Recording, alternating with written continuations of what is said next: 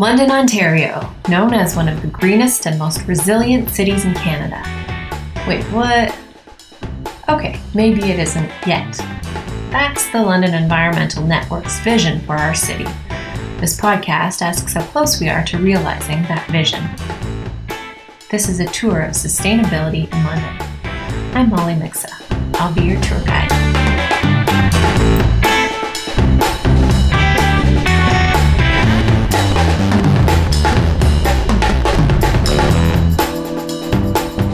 Hi there, and welcome to the podcast. This is part 2 of The River, looking at Desh Khanzibi, also called the Thames River or Antler River, that runs through London, Ontario. If you're able to, I encourage you to get outside, take a walk along the Thames Valley Parkway, or anywhere else where there's water running while you're listening to this podcast. In part 1, we looked at the general health of the river, especially around concerns like combined sewer overflows. We also considered the issue of who speaks for the river from an organizational perspective. In part 2, we're making it personal. First, I'll be talking to Barry Orr, Sewer Outreach and Control Inspector for the City of London, about sewage treatment and individual habits and responsibilities. Then you'll hear my conversation with Anishinaabe educator Wasezi Deliri, where we discuss building personal connections to and relationships with water and the river. Here we go.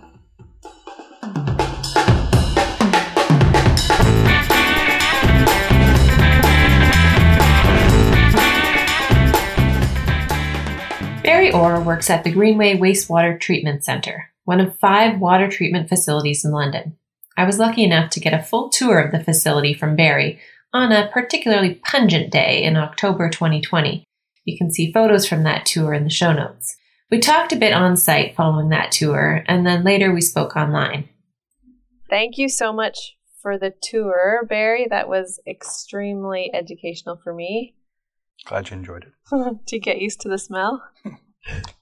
I've been here for 27 years now, so it's just another day. Do you want to just sort of explain what you do? Sure. I'm the Sewer Outreach and Control Inspector for the City of London. What that job entails, really, is that I protect our community, I inspect various businesses, and I educate the public. So our program is called PIE, Protect, Inspect, and Educate. Really, we want to excel at community partnerships and create excellence in education and help the public understand that a simple thing like flushing a toilet can have consequences to our system if there's material in there that isn't, pee, poo, or paper. I started in operations, and then in 2008, the city asked me to work on an educational/compliance program based around our bylaw, and that has spiraled into what we have today. The bylaw. I bet you don't think much about bylaws when you're flushing the toilet. I know I never have before. So what does London's bylaw say? Waste Discharge Bylaw, WM16, in force and effect since January 1st, 2018, says, in part, you can't flush or pour down the drain waste containing more than 100 milligrams per liter of fat, oil, or grease. Fats, oil, and grease not allowed.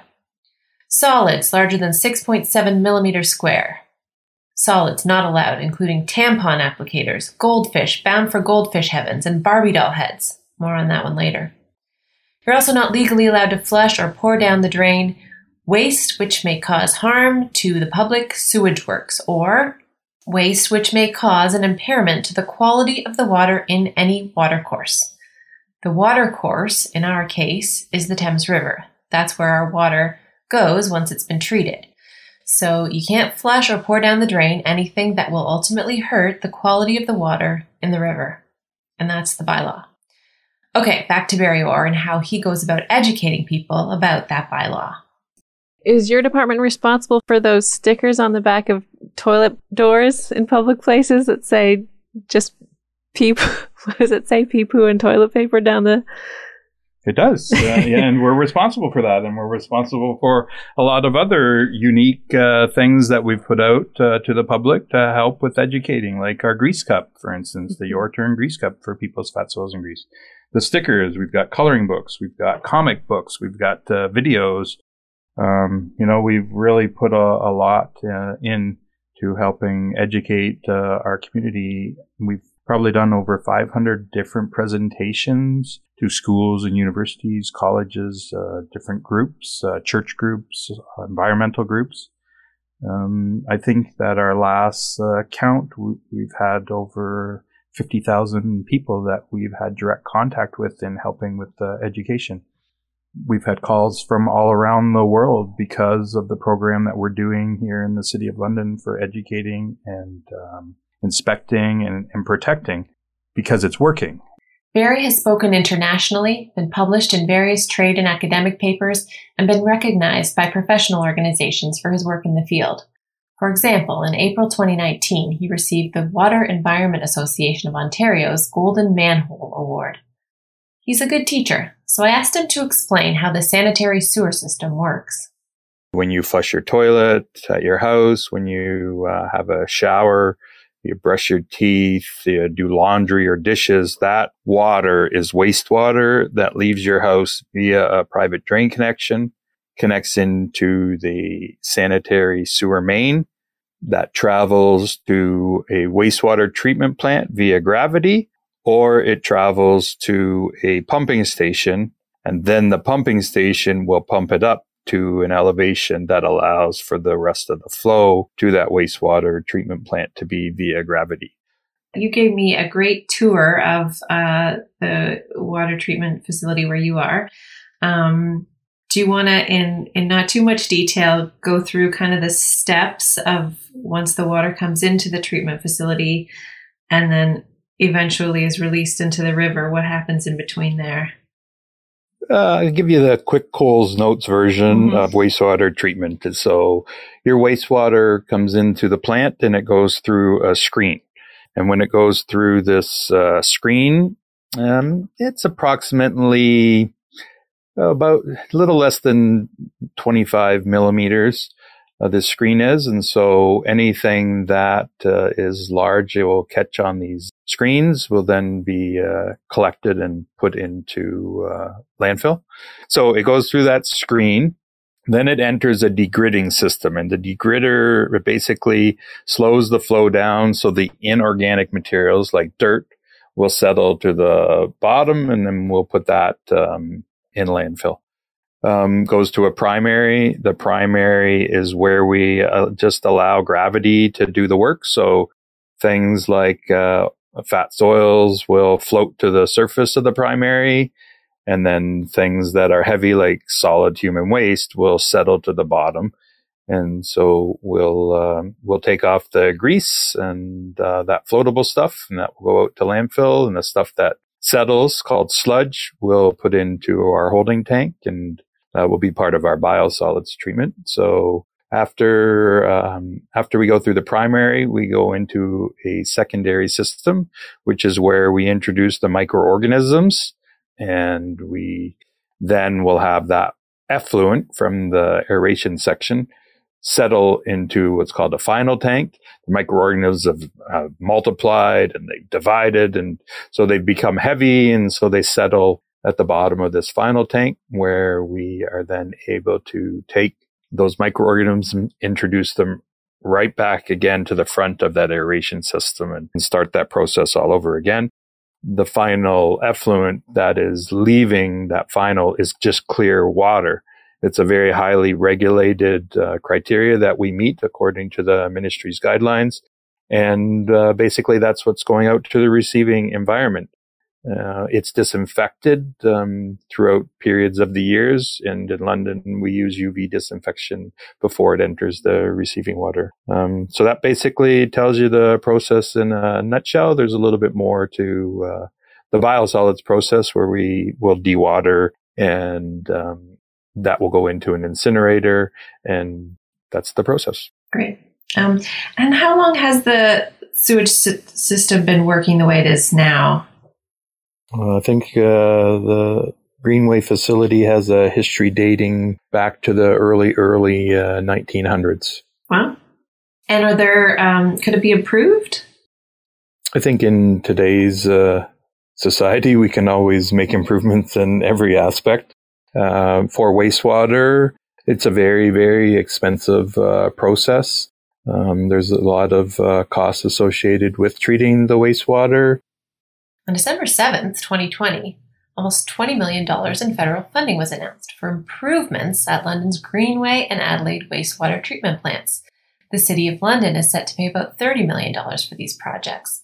To quote CTV News, part of the planned improvements include building physical barriers between the river and the two facilities, said Scott Mathers, London Water and Wastewater Manager. He said the barriers will allow the plants to operate at full capacity during flooding events. Good news.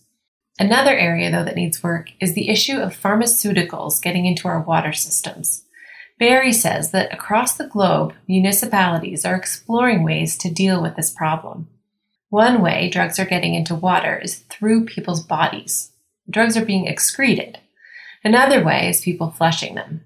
People need to remember to return unused pharmaceuticals, prescription and otherwise, to the pharmacy. I asked Barry to talk about other bad flushing habits. Yeah, fortunately, we have a lot of things getting down toilets, especially right now with COVID. We are seeing an increase in PPE being flushed, such as gloves and wipes, masks, hair, even just hair off of a hairbrush, dental floss, feminine hygiene products, the baby wipes, the bandages. Heck, the other day we had a parking ticket. So the list goes on and on of people treating the toilet like a garbage can. And we really need people to understand that it should only be human waste and toilet paper going down a toilet. One of the products Barry is most concerned about is disposable wipes, as in baby wipes or antiseptic wipes. Because companies boldly label them as flushable, people flush them, a lot of them. None of these items that are currently on the market that are labeled flushable have been approved by the wastewater community. These are wipes that have been labeled flushable because the manufacturer has decided that they're flushable. And so that's something that we're really working on here in London, is to try and get a standard in place with our federal government on a label of flushable and the criteria that you must go through in order to put a label on a product as flushable. I asked Barry if there was headway being made on this issue. He said that there has been some progress, but as with so many things, it's been slowed by the pandemic. Hopefully there will be some action soon. Flushing these solids down the toilet is costing a lot of money. We estimate in Canada that over $250 million is spent every single year to just remove the garbage material from the wastewater system. So think about that. That's over $250 million that we could be using in some other form. I think that's a large amount. That's a lot, yeah. And just going back to something you mentioned in our tour, as an example of, how bad something small can get, you had a story about, was it a Barbie doll head that had gone down? Yes, that's over the years, we've seen lots of different items that have been flushed, causing different problems, whether they're little toy cars or in this actual incident, it was a Barbie doll. And yes, it plugged one of the pumps, and I was the one that had to take the pump apart. And unfortunately, there was no way to relieve the pressure. So, at the end of the day, I got a little wet on that one. Kind of shower you don't want. No, thanks for bringing up that memory. I'm sorry. Take your mind off the pandemic. Was there anything else with regard to individual habits that we should note? Why don't we talk a little bit about the grease cup? Yes. Tell me about I picked up a new grease cup last week at my public library. It's now in my refrigerator. How did that happen? That's excellent. I'm glad to hear that you're using those. So that's a really great success story that we started back, that's probably back 2013. We started with this little grease cup that we wanted people to put their fat oils and grease into. And we were amazed that people started using it and putting their fats, oils, and grease in the cup. And, at that day, we asked you to throw it into the garbage. And we've seen great improvements on the sewer line in our residential neighborhoods because people aren't putting any of that fats from, say, bacon or, cooking a chicken or a roast or anything like that. So that Your Turn cup, we've handed out now over 150,000 cups in the City of London. We have collection depots at all 4 of our Enviro depots in London where people can bring us those full cups of fats, oils, and grease, and then we can have it turned into energy at an anaerobic digester. So not only are we protecting your private drain connection, our city sewer main, the wastewater treatment plant, but we're taking this waste and turning it into a resource. And so we're really excited about that. Heck, we've had calls all across Canada from different municipalities. I think we currently have about 15 different municipalities across Canada using a grease cup. And so that originated here in the City of London. So kudos to our community for making this such a success. That's amazing. So yeah, people can pick those up in different public places. Libraries, I know, are one. Are there other places that distribute them? Yeah, all 4 of the Enviro depots will also give you cups. We've had a lot of outreach from a number of community partners asking, can they have cups and distribute them, whether it's a church, whether it's a school, if condominiums or apartments want cups to hand out to their residents, then we've collaborated with a number of places across the City of London. And so we're really pleased with that. So those are some of the things that we've done. And if everybody can just keep using the cups, and if you're going to one of those depots, then just drop them off and we'll turn them into energy. So most important, have any kind of container. Do not put your bacon grease, your fats and oils down the drain. Second, if you can pick up a cup or 2, pick it up and use that. Third, if you can get it to the Enviro Depot or get a collection in your neighborhood together, does someone drop them off at the Enviro Depot, that fat and grease will actually be used for energy. Exactly. Terrific. Has the grease cup made a tangible difference? I have to tell you that the work in the City of London, we haven't had an overflowing sewer because of fats, oils, and grease in now over 5+ years. We've saved hundreds of thousands of dollars because we aren't having those blockages that we used to from fats, oils, and grease. We've reduced, hot spots that were a place that we'd have to spend a lot of time watching. We've reduced that by over 75%. So that means that the community and the City of London staff are doing great things to make this a sustainable city. Excellent. I asked Barry what he thinks needs to happen for London to become one of Canada's greenest cities. Yeah, I think, I think the community here in the City of London is doing a great job at understanding how our system works. It's understanding how the sewer lines play a role in their lives, how the rivers and creeks play a role in their lives, and how they all function. What we probably need to do a better job on is actionable items. And what I mean by that is we need to listen to the advice that we're giving today in this podcast, that toilets are not garbage cans. Then you, as the citizen, can do an actionable item that specifically, let's just take the example of a disinfectant wipe. You know that disinfectant wipe is not going to be flushed and you put it in the garbage. That's an action that we need people to participate in. We need people to understand that if they are washing their car in the driveway, that the dirty, soapy water is entering the catch basin and the catch basin is entering the creeks or rivers or storm ponds. That's a contamination. So we need to make changes on that. And the simple change is that you would be either washing a car on the lawn, which would then act as a filter, or you take it to a car wash.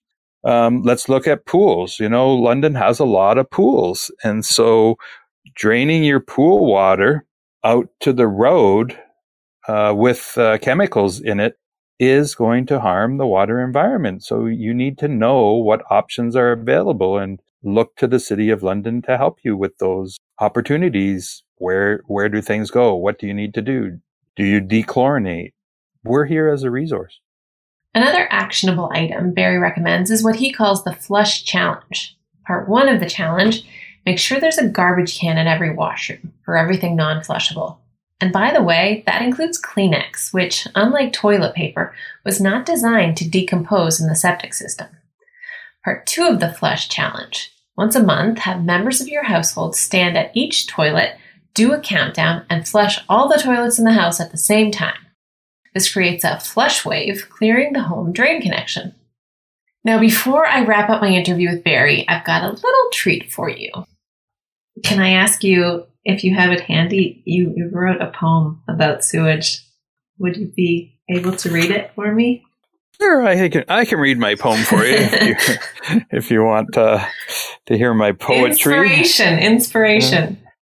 Yeah, sure. So I'm here to hype the type of wipe that decomposes when inside your pipe. Though I'm not one for making speeches, it's just not fun when they wash up on beaches. It's okay to flush the soft and the plush, but it shouldn't go down unless it is mush. So please make sure you're advertisement savvy. Don't trust TV, know what goes into your lavvy. Nice. Full disclosure, Skylar Frank, Executive Director of the London Environmental Network, had heard that poem, loved it, and wanted me to make sure I asked Barry to read it for the podcast. I hope you enjoyed it too. Thank you so much for your work, which is, sometimes some of this stuff is kind of fun, but it's so important and critical to keeping our water safe and our sewers clear. Kudos to you. Well, thank you. And thanks to everybody for doing their part. And if we all work together, then we make this a far more sustainable environment for our future generations. So go on, pour some fat into a grease cup, do the flush challenge, and stop putting anything other than pee, poo, and toilet paper in the toilet.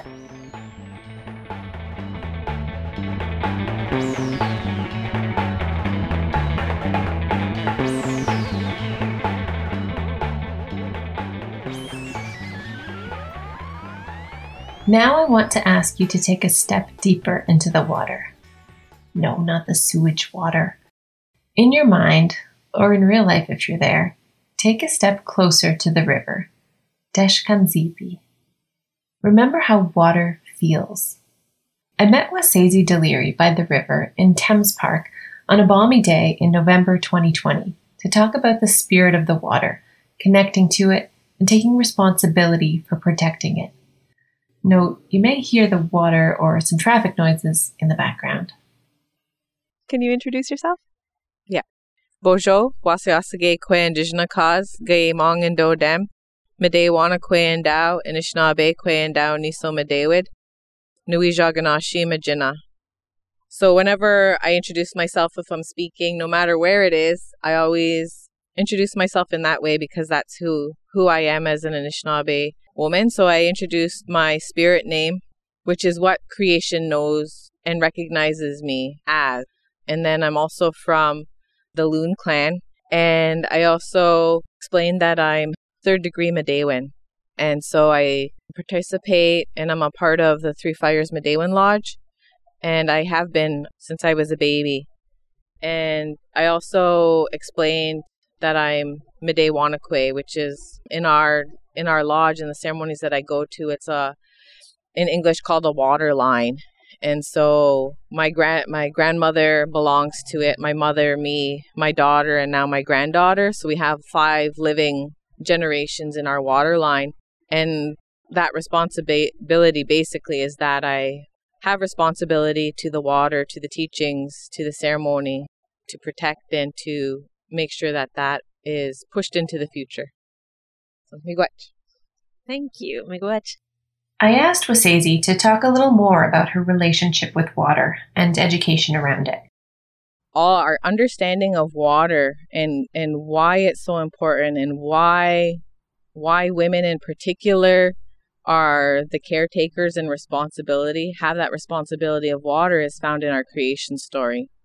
And from within that creation story, we have water teachings. And so our water teachings come from the creation story.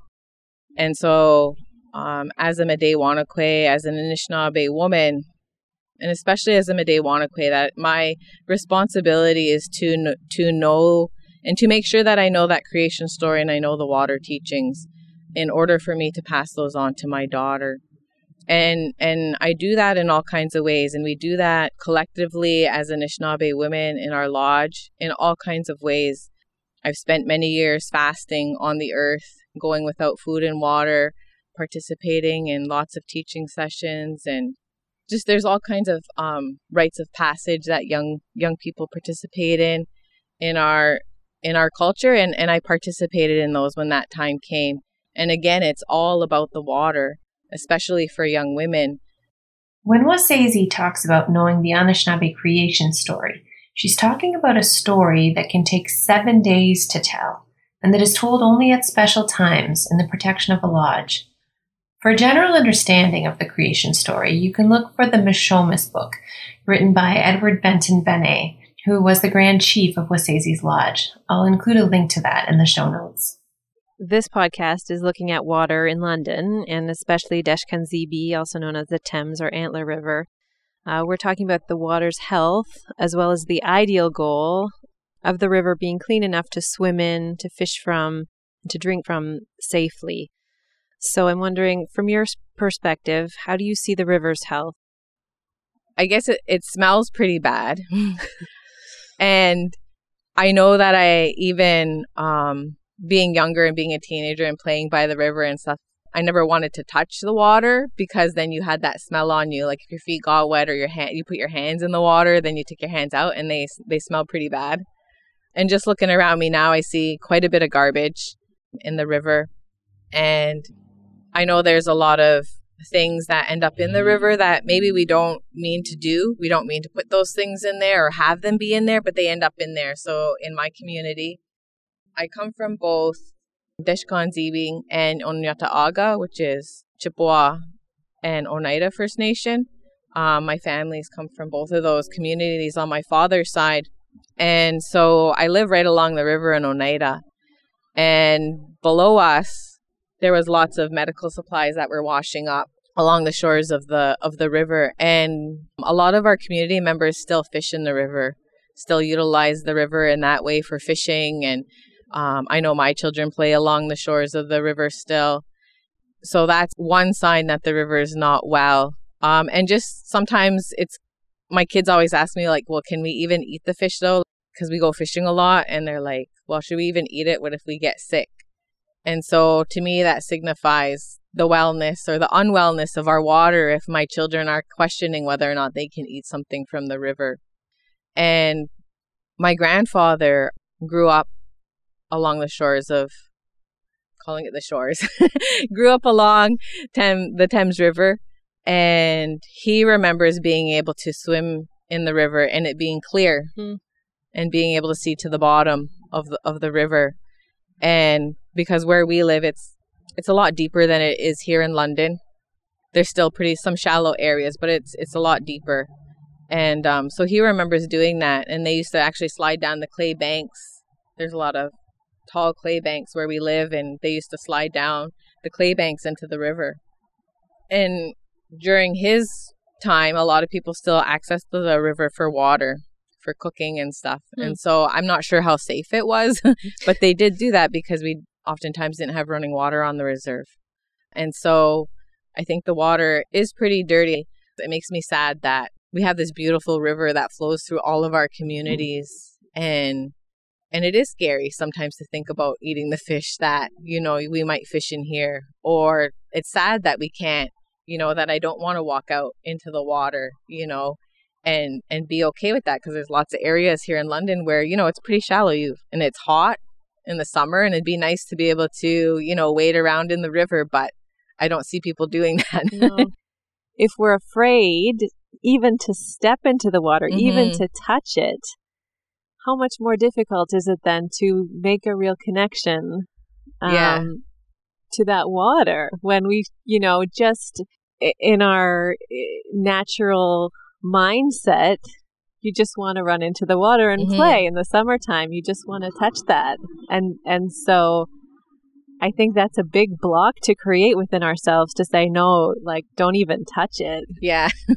And it is. And it takes a lot of effort for me and it takes a lot of work for me because I always have to think, well, no, I have to constantly tell this river, you're beautiful. And so when we were walking last night, that's what I was doing. I was admiring her as she was moving under the bridge. And I was like, oh, she looks so beautiful.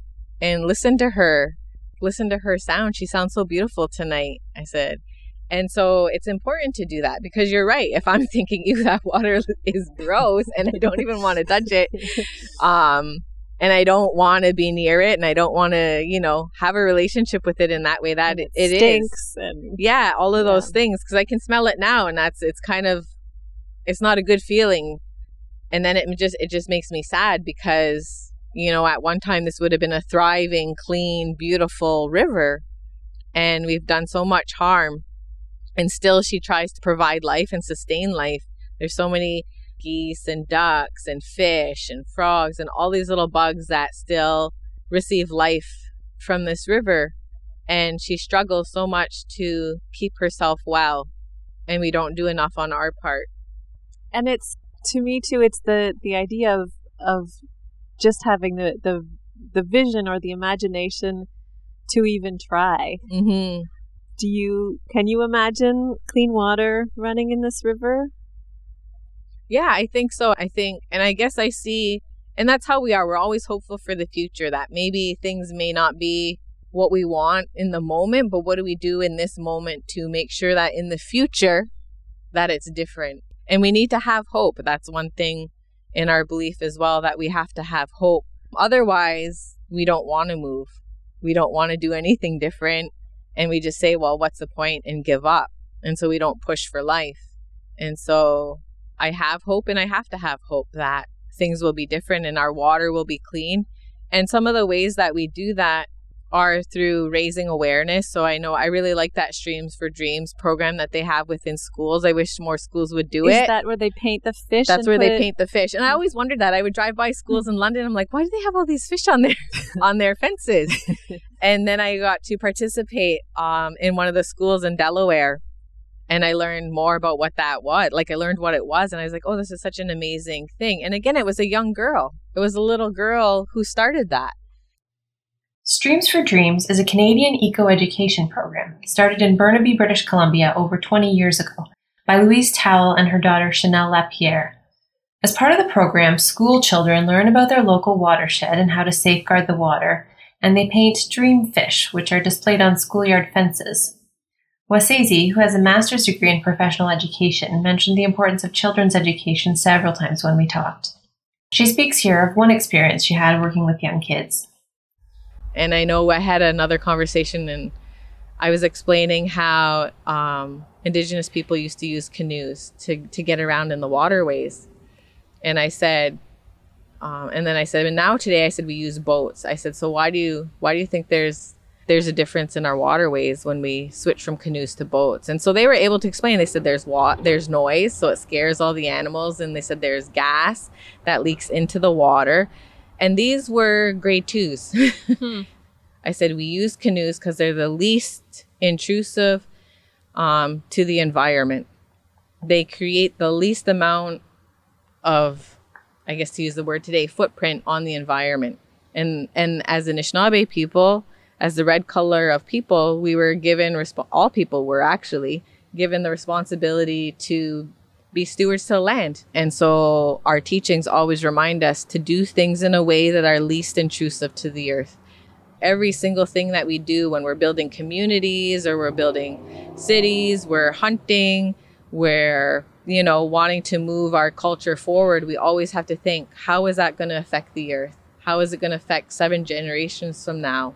Will it have an effect? Will it change things too much?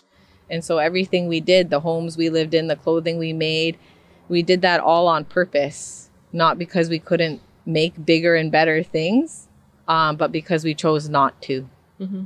And so there's a choice, there's agency in that. And I think we have to get back more to that too. Like, Do we really need bigger and better all the time? Like all these buildings around here, do we need those? Or is there something different we could do that would be less harmful to the earth and still provide us with homes? Yeah, agree, 100%. And to go back to talking about teaching the kids and younger generation, obviously that's so important. I also think that there's a lot of pressure on that younger generation right now because everyone is saying, oh, it's going to be up to you and you're going to fix things. And I think, you're doing it. I'm trying to fix things, to work towards a better future ourselves.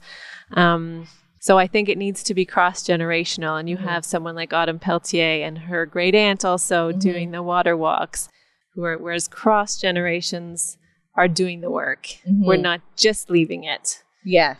And that's really important because that's our responsibility. The fullness of it, the way that we talk about that, about future, is that 7 generations ago, they thought about us. And they did something to preserve things for us. They did something so that we exist today and we have what we have. And so they thought about us and the things that we would need and the things that we might need. And our responsibility living in the present is to take all of that knowledge, to do something with it now, and then send that into the future. What are they going to have? And do I want to leave them with a burden of having all of these things that they have to fix? Or do I want to leave them with less of a burden? So they have just that they have a good life. I want to make sure, it would be amazing if 7 generations from now, my great-great-great-granddaughter is able to swim in this river, and to play in it. And I hope for that. I hope it happens sooner. Yeah. I hope it happens sooner. I hope it happens sooner too. A lot sooner. And I imagine so did Josephine Mandamin. Anishinaabe elder Josephine Mandamin, who I just referred to there, did her first water walk in 2003, walking around Lake Superior, carrying water in a copper vessel to raise awareness and pray for the water. She went on to lead many more water walks across the Great Lakes, St. Lawrence River, and many other major rivers, inspiring a movement of Anishinaabe water walkers. Mandamin, known as Grandmother Water Walker, died in 2019, but passed on the legacy of protecting the waters to her great niece, Autumn Pelletier, who is now an internationally recognized youth activist. The following is a quote from Josephine Mandamin. "We've known for a long time that water is alive. Water can hear you. Water can sense what you are saying and what you are feeling. There's been a place where I put tobacco in the water, where the water is so still. It was dead. I prayed for it. I put my tobacco in the water and my tobacco started floating around. So the water came alive. It heard my prayers. It heard the song. So I know it listens, and it can come alive if you pay attention to it. Give it respect and it can come alive. Like anything, like a person who is sick. If you give them love, take care of them, they'll come alive. They'll feel better. It's the same with our mother, the earth, and the water. Give it love." As Anishinaabe people, we were given tobacco to use to pray with. And so we often make offerings to the water or to the earth in all her forms. But that's a key element. And so I think a lot of times we talk a lot about conservation, and there's lots of good organizations and lots of good people doing lots of good work in terms of that and bringing awareness about, our climate. But oftentimes, and that's what Josephine really was able to help bring awareness to, is the importance of praying for water. And she was a grandmother from our lodge, and her great niece has now carried that on, is carrying that on, that work, and raising that awareness. A lot of times when I go places, whether it's a ministry and I talk to people at the ministry level of natural resources, or I speak, at schools, or I speak wherever I may be that I might be speaking, that my role is to make sure that I always speak to the importance of prayer. And there's lots of ways that people pray, like all nations do that differently. So even if it's just me sitting here by the water and, talking to her and admiring her and, enjoying this little bit of time of being close to her, then that's just as important, And it's directing our thoughts. That's what prayer is too. It's all about directing your thoughts and your energy. Yep, absolutely. And even just, letting the river or a stream or a lake or the ocean for that matter, bring you calm or bring you power too, right? Because it really does. Like, that's why people always say, give your baby a bath, before bed, or your kids. Because what happens is they naturally calm, from water. Because we're water. We're made up completely of water. Yeah. So I agree with all you things that you're saying, and especially to the need for hope. Everyone's culture and religion and traditions, that in probably all of them, there are water ceremonies, etc. And if there aren't, like, find your own way, right? Yeah. And I imagine there was, because it's such a critical element. I mean, you need water to live. Like, every single human being needs water to drink. Like, you're made up of water. And so I think that's one thing that does connect us all as human beings, is that's one critical thing we all need is water. We need clean water. Wesezi, I can say that I feel more hopeful now after talking to you. So thank you. Well, Miigwech, I really enjoyed being here. I actually really enjoy sitting by the river because she is beautiful. Even though she's sometimes a bit smelly and there's lots of garbage, like, she still is really amazingly beautiful. And we're really lucky here that we have lots of opportunity to be by her and to sit and to just be a part of creation. We're sitting on these, on the earth pretty much. And it's nice to connect that way. And a lot of things that we do in society today, I think they remove us constantly from our natural environment, from building relationship with the earth and creation around us. And that's another thing, like, as indigenous people tended to immerse themselves more in the environment instead of trying to get away from it. It seems like modern society always wants to get away from. I think there was the nature as enemy for so long. Yeah. And building up walls. And living way above it. Yeah. Instead of trying to understand how it works and work together with it. Yeah. It's just part of being human beings too, because we're human beings and we make bad choices. And in our belief, the Creator gave us free will, which means he gave us teachings to live by and a way to live life and responsibilities. But then he also gave us the gift of free will, which means we have the ability to make our own choices about how we live our life. And so I think as human beings, as a whole, we've kind of strayed way off. But there's always that ability to get back on track and do what we need to do to continue to live life, to continue to live this life here. Thank you so much. And it's been nice sitting by the water. Yeah, I'm glad I came out today. It's a beautiful day. It was a beautiful day. And I encourage you to take some time to sit by the water as well. Interact with the water in whatever way feels safe and good for you. If you can, take some extra garbage with you when you leave and appreciate what we have. When you're home, keep Barry Orr's advice in mind.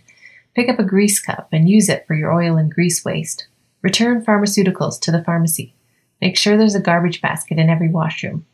Think about everything that's going down your toilet or drain. Imagine clean water. Imagine swimming in the river. And be part of making that a safe reality. I want to thank Wesezi Deliri and Barry Orr for talking to me. Thanks also to Leah, Nicole, Sarah, and Skylar at the London Environmental Network for their help. This podcast is a production of the London Environmental Network. Theme music, courtesy of archersaudio.com. I'm Molly Mixa.